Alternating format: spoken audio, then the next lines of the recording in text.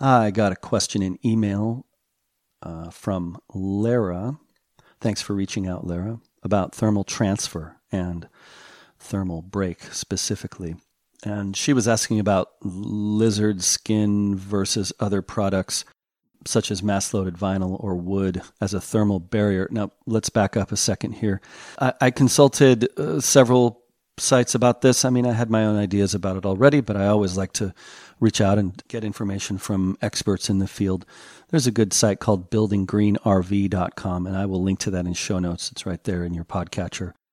A thermal break or thermal barrier is an element of low thermal conductivity placed in an assembly to reduce or prevent the flow of thermal energy between conductive materials. The opposite of a thermal barrier is a thermal bridge.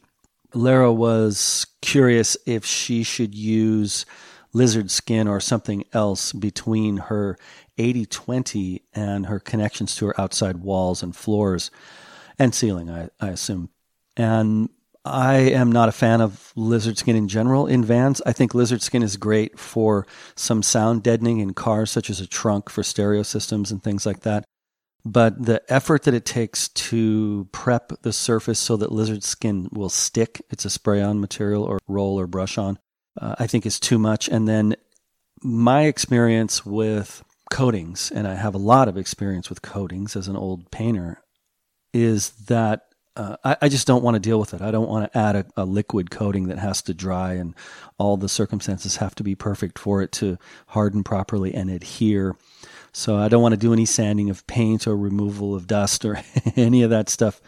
I just don't want to deal with it. And furthermore, it's actually not a very effective thermal bridge. And I'll add another link in show notes that supports that opinion. Lizard skin is a fine product. I just don't think it's the best product for this scenario. So anyway, I did some more kind of looking around and reaching out, including contacting George Morrow of the Humble Road YouTube channel and asked him specifically what he uses. And I said, I have a quick question that's not at all controversial. That's a joke because insulation is always very controversial. Go to any Facebook group about vans and then search for the word insulation, and you'll find every post about insulation has hundreds of comments, and there's always flame wars going on. So yeah, let's see. I have a quick question that's not at all controversial. Do you recommend use mass-loaded vinyl for a thermal break between outer wall and 80-20 connections? If not, then what? Thanks in advance. And he replied, I do use mass-loaded vinyl as a thermal break. I had one commenter say he used it and it did transfer heat through to the 80-20. There's that controversy I spoke of. I have not heard that from either of my two vans out in the wild. I use butyl tape as a squeak inhibitor. And he also uses the adhesive rattle trap sheeting, which I'll talk about in another episode. But anyway, if you're in the mood to geek out about that a bit, you can read the article on buildinggreenrv.com where you can see just how little transfer occurs between these small mounting points. And he actually uses a thermal camera to show the thermal transfer, heat passing through the wall of the van wherever there's a metallic connection, such as 80-20, to the outside of the van or floor or ceiling. I'm popping in for a few seconds to let you know that you can get all 7 daily episodes of the Campervan podcast for the coming week in advance, plus the Van Sage newsletter delivered to your inbox every Sunday evening. There's a link in your podcast app right below this episode. Pause this show for a few seconds to click that link or head to vansage.com where you'll find a sign-up form so you can get the free podcast premium feed and the weekly newsletter loaded with excellent, valuable van life articles, pictures, links to resources, and more.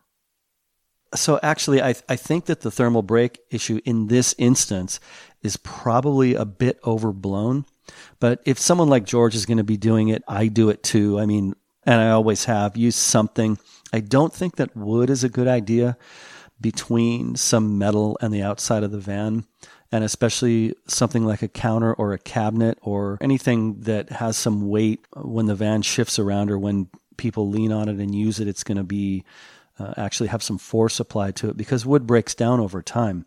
Even if you sandwiched a piece of really high quality cabinet grade plywood between a piece of 80/20 and the outside of the van, eventually that's going to shake loose if it's wood, whereas mass loaded vinyl is going to compress, and that compression will keep things tight.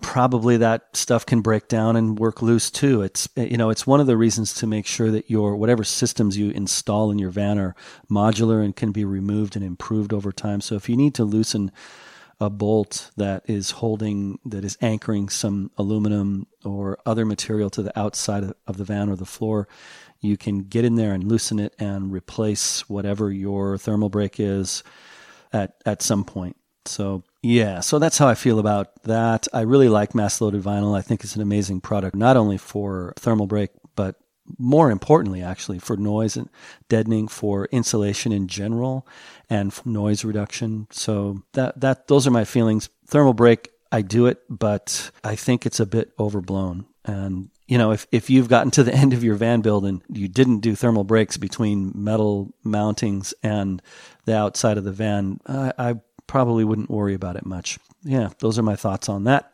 And again, I've got some links in show notes. Take a look. And thanks to George at Humble Road for answering questions. And thanks again to Lara for asking. Once again, if you're hearing this, it's because you're not getting the premium feed. Head over to vansage.com and enter your email address for exclusive access to free, valuable stuff. So, what do you get? This is a daily podcast, but we only release 6 episodes on this public feed each week. Episode 7 is only for premium members. When you sign up at vansage.com, not only do you get early access to the Campervan podcast episodes, you also get episode 7. Each week I'll send you a link to download in advance all 7 episodes for that week. Also, you get the vansage.com newsletter that includes exclusive articles and links to awesome van life stuff not available on the site or the podcast. I won't spam you or sell your email address. That would be ridiculous. I value your trust and promise not to abuse it.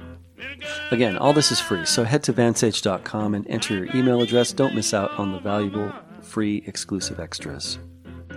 Okay, I have a favor to ask you. Please help get the word out. Nothing beats word of mouth, and the best way to achieve that in the modern era is to share the link to the Campervan podcast on social media such as Facebook, Instagram, your blog, YouTube channel, or other platforms. You can also send it old school style via email or even text message. Also, iTunes reviews are much appreciated. If you feel compelled to head over to iTunes and give us 5 stars, that would be wonderful. Okay, thanks again for tuning in, and I will see you on the road. I got the blues about me so-and-so, and the dog got the blues about me. And I need this morning, it's my heart full, I've been crying.